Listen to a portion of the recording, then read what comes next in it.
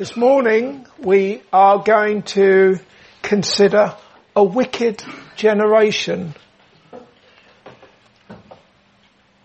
In our studies in Luke's Gospel, we've considered a time when the Lord Jesus Christ cast out a demon that had caused the afflicted person to be dumb. When the demon was cast out, the dumb spoke.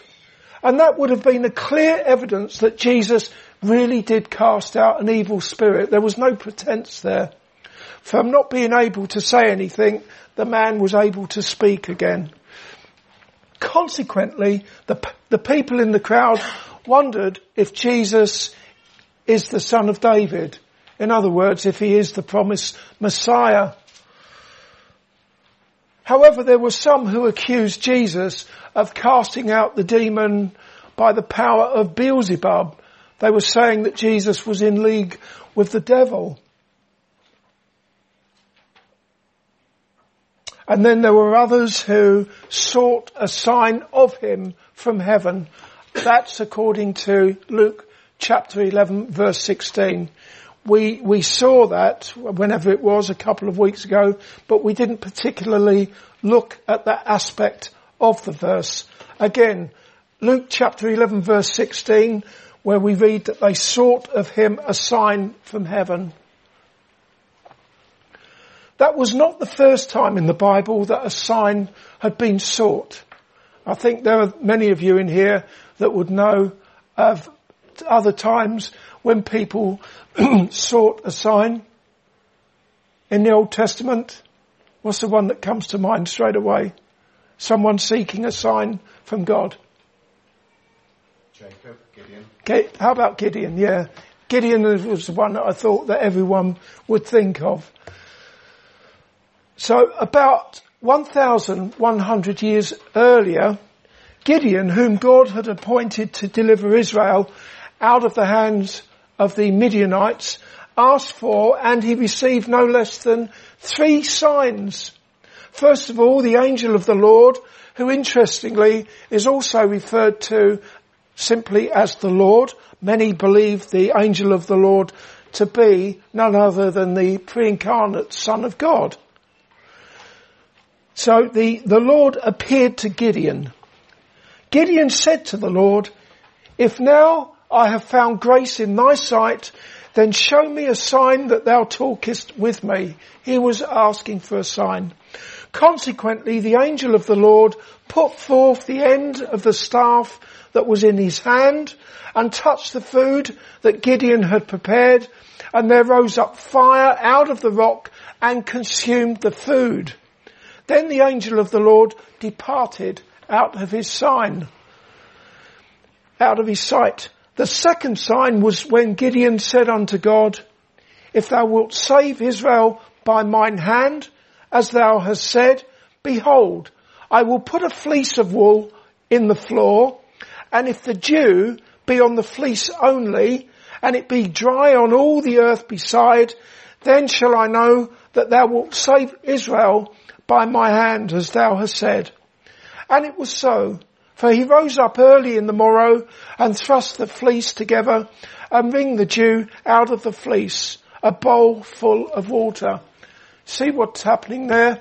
I understand that perfectly well. When I take my dog out first thing in the morning, even if it hasn't rained through the night, I know my feet are going to get wet. And I generally wear, first thing in the morning when I go out, I wear my gardening shoes, like Wellington shoes, because the grass is wet. It's the morning dew all over the place. And so Gideon, the sign he asked for there was that even though there would be dew all over the place, the fleece that he put out would remain dry. And the angel of the Lord did precisely that. And I've gone the wrong way with this, haven't I? I've gone the wrong way. I knew I would. So let's start again. Everywhere was dry apart from the fleece was wet. And so he wringed out the water, the dew from the fleece. The third sign was when Gideon said unto God, "Let not thine anger be hot against me. I will speak but this once. Let me prove, I pray thee, But this once with the fleece, let it now be dry only upon the fleece, and upon all the ground let there be dew. Like when I go out in the morning with the dog. And God did so that night, for it was dry upon the fleece only, and there was dew on all the ground. So Gideon had 3 signs from the Lord. Coming back to Luke chapter 11 and verse 16, where there were people in the crowd who sought a sign from heaven, it was not a polite or sincere request. That can be seen to be the case in a similar verse in Matthew chapter 12, where certain of the scribes and the Pharisees, the religious leaders, they said, Master, we would see a sign from thee. That is more of a demand than a request. We want to see a sign from you. There was no sincerity there. They had already made up their minds to reject Jesus, and they were simply trying to catch him out, as was so often the case. Unlike Gideon, who was sincere and reverent with his requests for signs, they were demanding a sign from heaven, not that they earnestly sought confirmation that Jesus is the Christ, the Son of God, but that Jesus would be unable to produce such a spectacular sign, and he would show himself to be nothing but an impostor.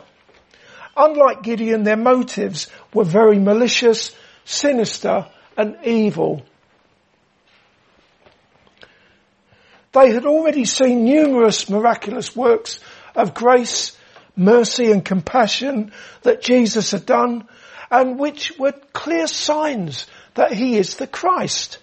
Even so, all they could do was accuse him of being in league with the devil. Such was the wickedness of their hearts and their determination to reject him. And so we come to today's passage with Jesus responding to that earlier demand of a sign from heaven, which was in verse 16. And we're going to look at verses 29 through to 32 in Luke chapter 11. Verse 29.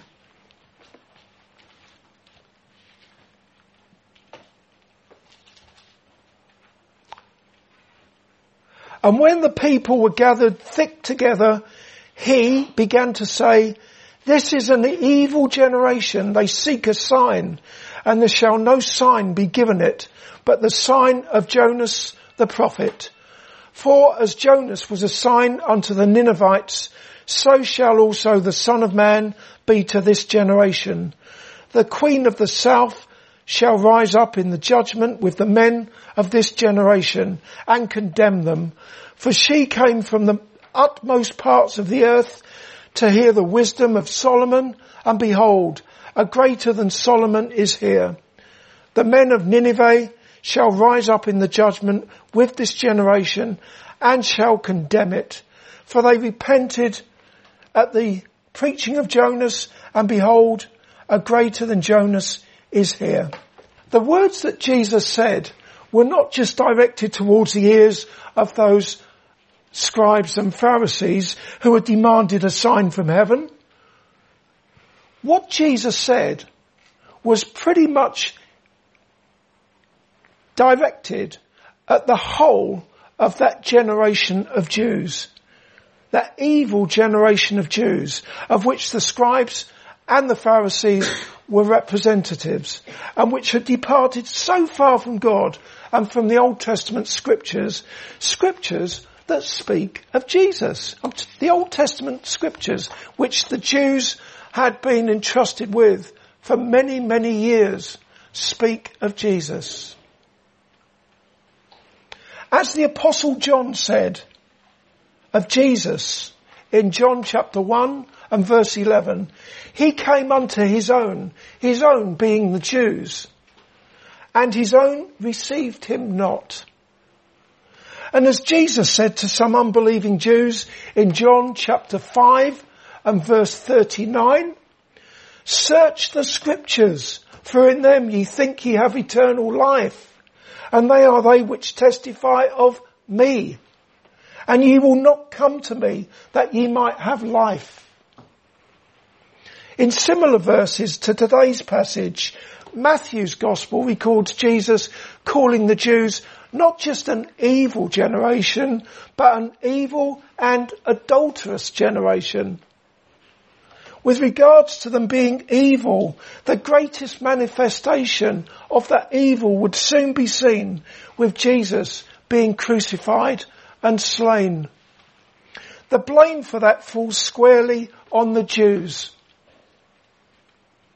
For example, in Acts chapter 2, verse 23, the Apostle Peter said to the assembled Jews on the day of Pentecost, him being delivered by the determined counsel and foreknowledge of God, ye have taken, he's speaking to the Jews, ye have taken, and by wicked hands have crucified and slain. As for the Jewish nation being adulterous, they had forsaken God, who 1,500 years earlier had chosen the children of Israel from all the nations of the earth to be his peculiar people, his very special treasure.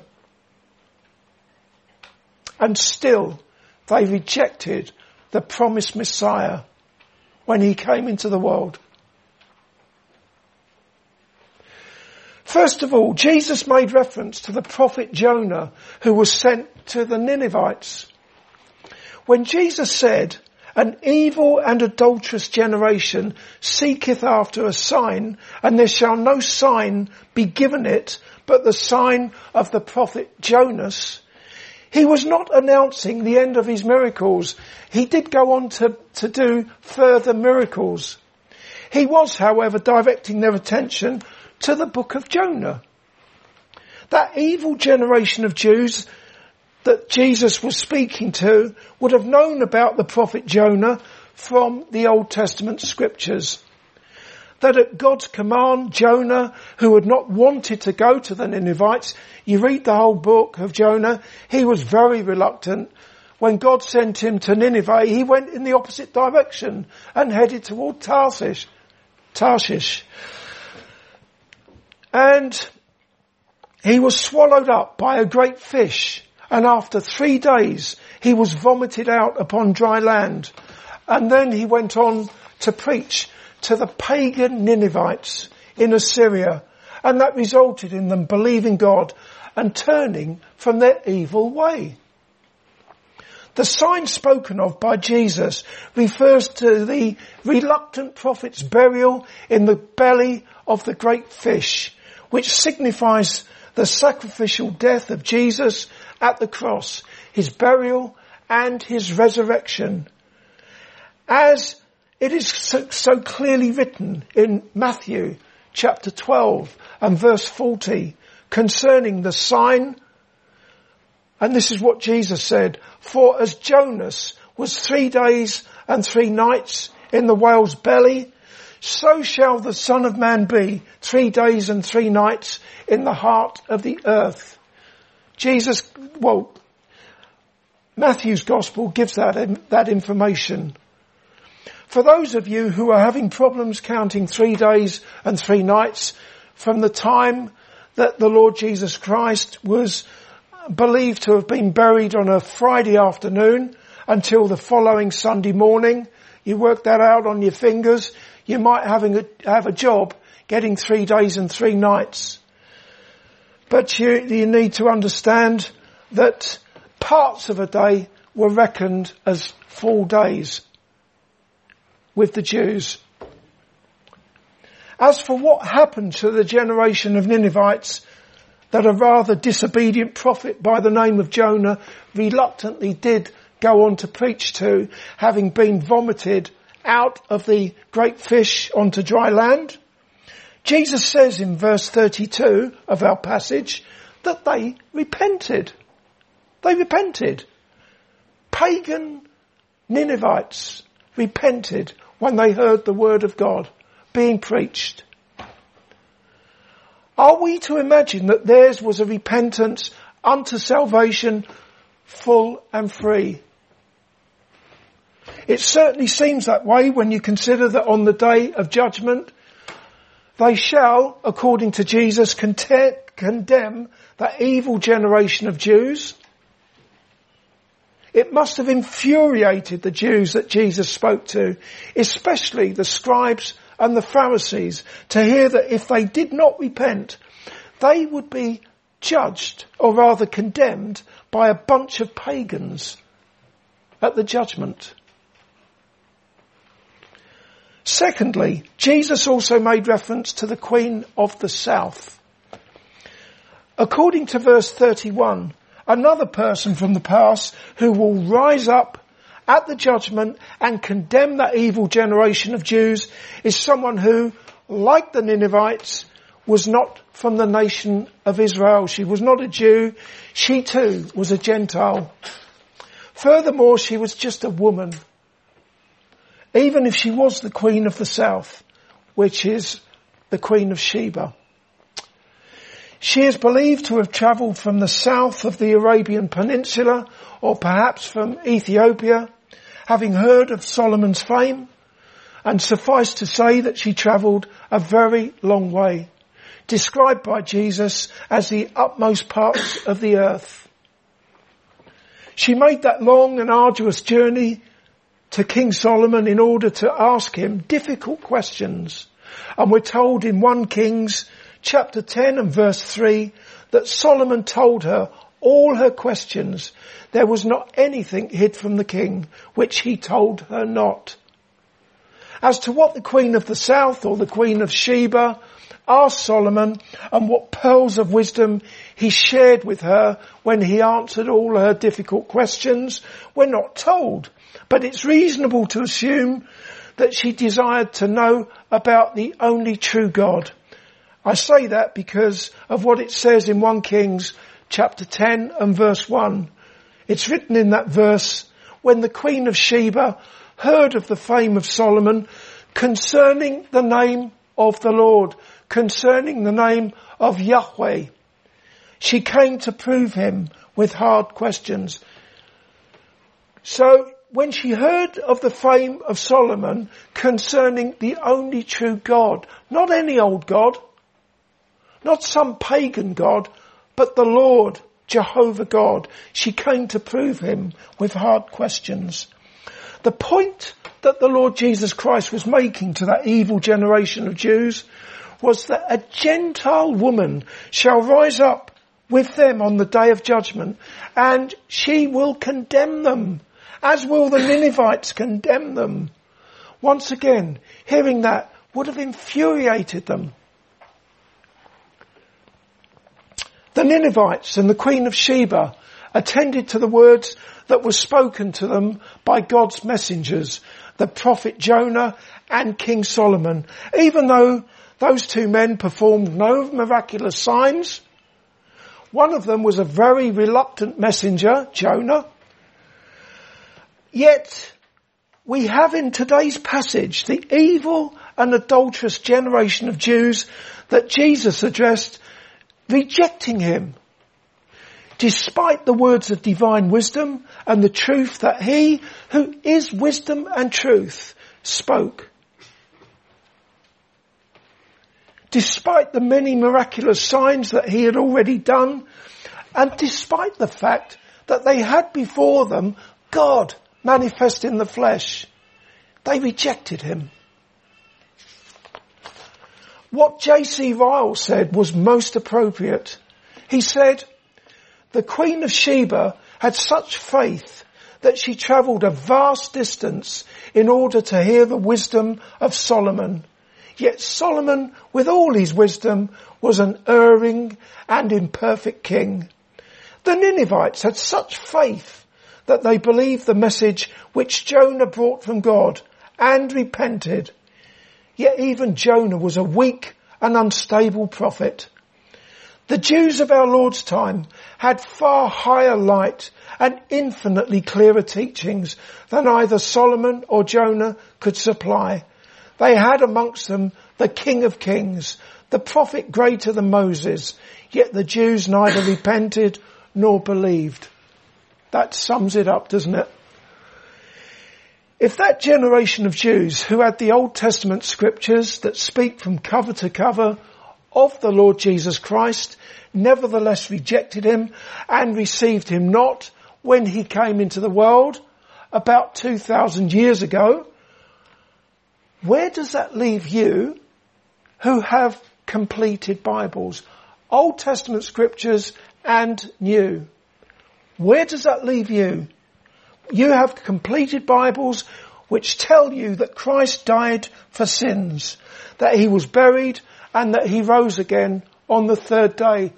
We have it all so clearly given to us in our Bibles. As we come to a close, do not go away imagining that you are somehow any better than the evil and adulterous generation of Jews. I know it sounds like I've been picking on the Jews this morning. I've just been quoting scriptures to you, and I want to emphasize that we are no different. There go I, but for the grace of God.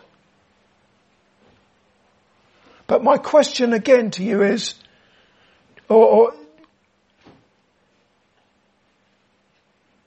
rather what I would say to you is, do not go away imagining that you are somehow any better than that evil and adulterous generation of Jews.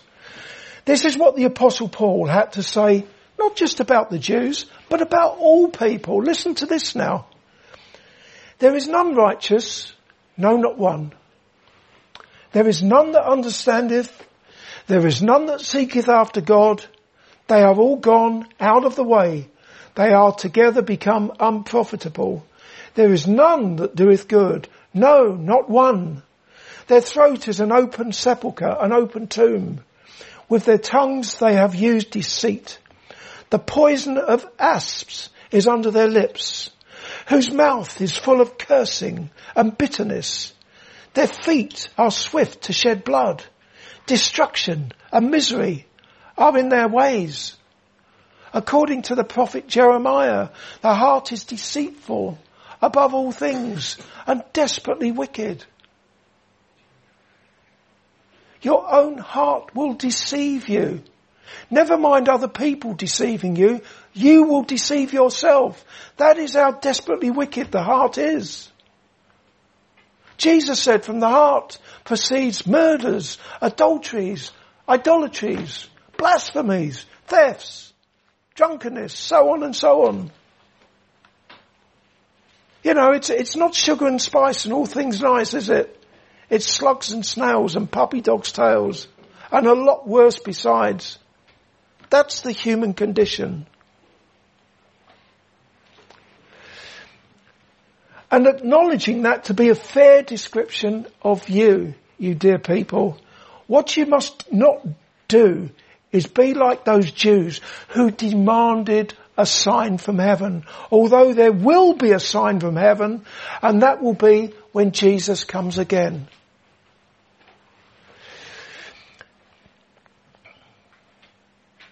When Jesus comes again, not to save sinners, but to judge.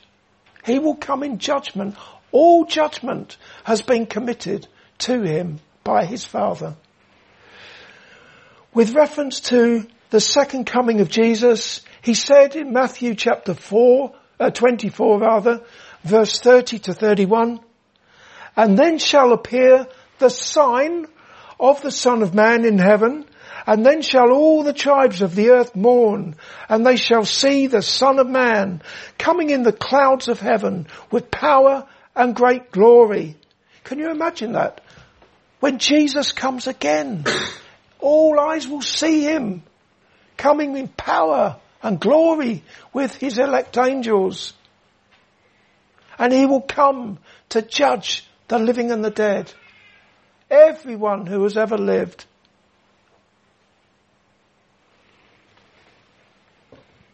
He shall send his angels with a great sound of a trumpet, and they shall gather together his elect from the four winds, from one end of heaven to the other.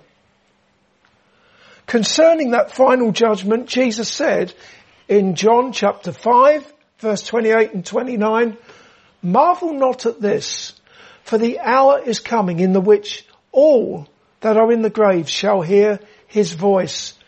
That is the voice of the Son of Man, the Lord Jesus Christ, and shall come forth. They that have done good unto the resurrection of life.